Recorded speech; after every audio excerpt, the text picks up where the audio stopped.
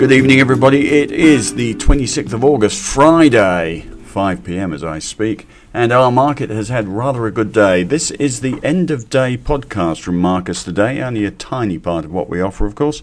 And if you are listening to this and thinking that this is some sort of advice aimed at yourself, think again. This is general advice at best and certainly does not take into account your personal financial circumstances.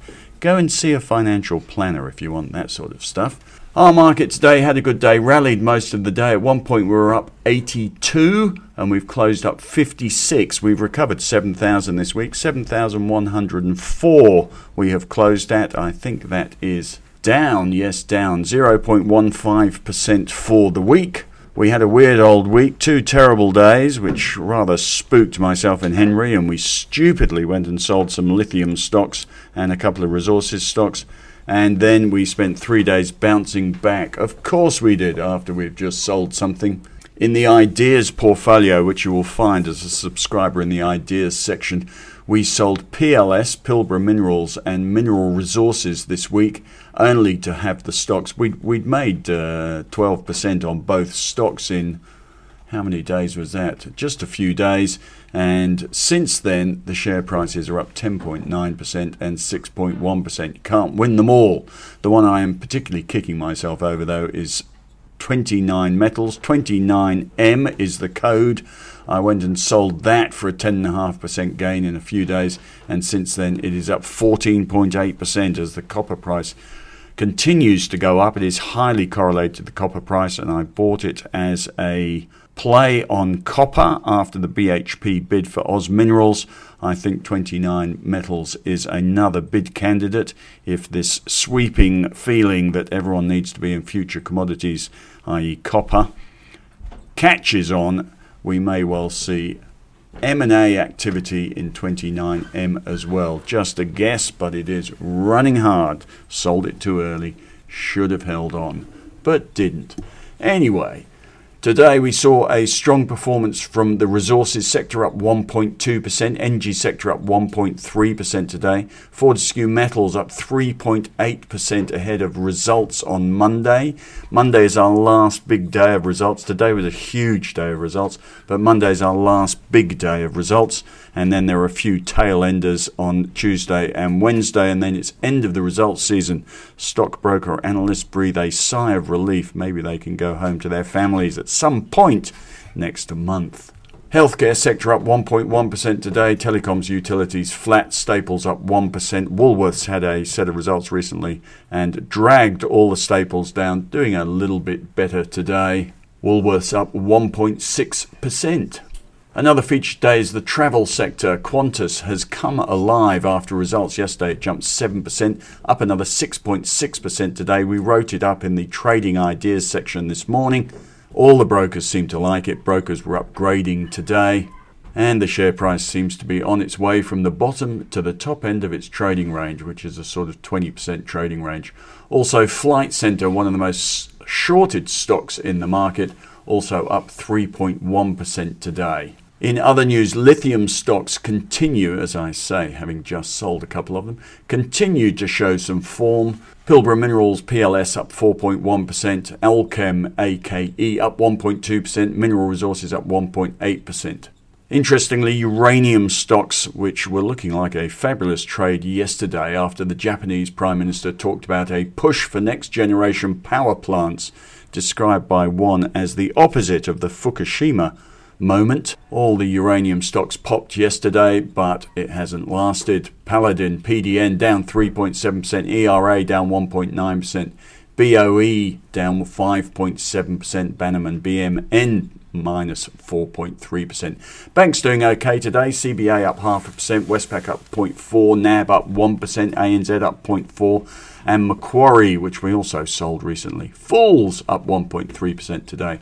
Gold stocks going nowhere today. Can't win a trick. Sector down 2.8% as Newcrest, the biggest stock, went ex-dividend 3 and fell 3.5%.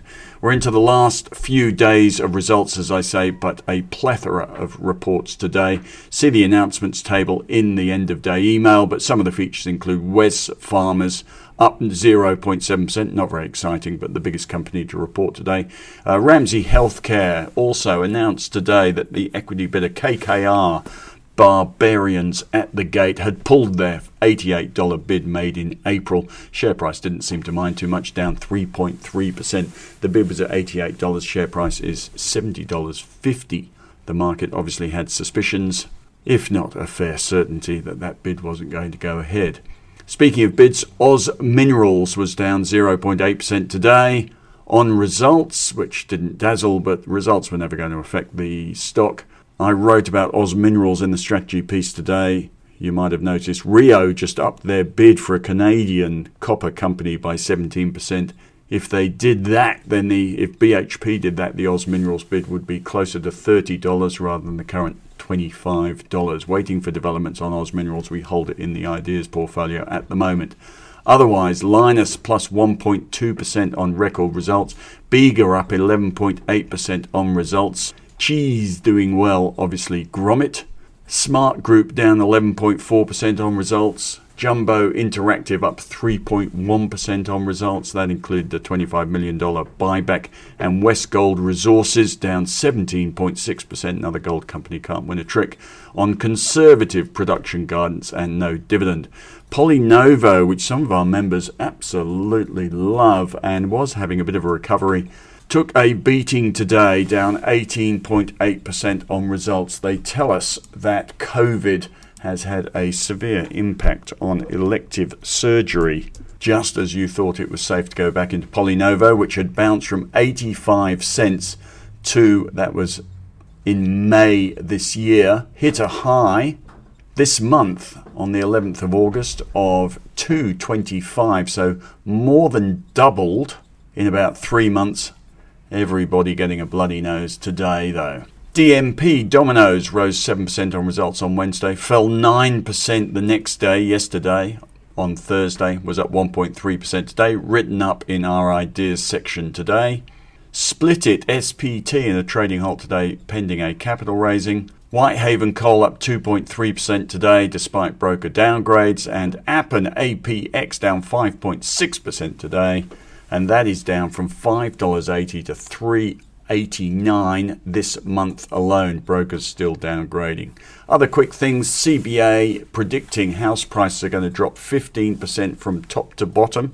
I still have a small residual mortgage, I believe, on an investment property. And we had a member, and they've sent me a notice saying my interest rate is going up. We also had a member send in their notice of interest rate. They have gone from paying under 3% to 4.6% in the last year. So their mortgage payments up 50%. And if the bond market is right, you're going to see that go up to 6%. In other words, it will double by Easter next year. So effectively, mortgage rates have doubled in a year and 6 months. Nasty stuff. Thank goodness I don't have $1 million mortgage.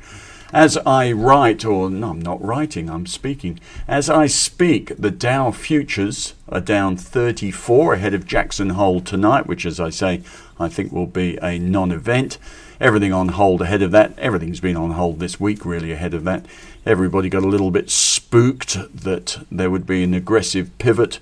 I don't think there will be one, but we will find out at midnight tonight. I will be back with the Marcus Weekend email tomorrow morning to tell you everything that's happened overnight. Otherwise, next week, biggest number on the economic front is the US jobs number next Friday. All this speculation about whether the US are going to raise rates 75 basis points or 50 basis points at the FOMC meeting on September the 21st. It's all a bit academic, the Jackson Hole stuff. We do have the jobs number next Friday, and we've got a CPI number ahead of that. I'm sure that will be more important than the witterings of a central banker whose middle name is Sensible. BHP goes ex-dividend on Thursday next week, and I've put a chart of CBA, Telstra and BHP in the strategy section this week, showing that the share price tends to, on big income stocks like this, tends to start a short-term downtrend after it goes ex-dividend, and everybody starts looking around for something more exciting to do than buy income stocks. It is an 8% yield on that dividend from BHP, so might just start a little bit of a downtrend. We will see. That'll probably do from me today. I'll be back on the weekend email tomorrow morning. You have yourselves a fabulous night. Fingers crossed for Jerome at the Hole. I will speak to you next week.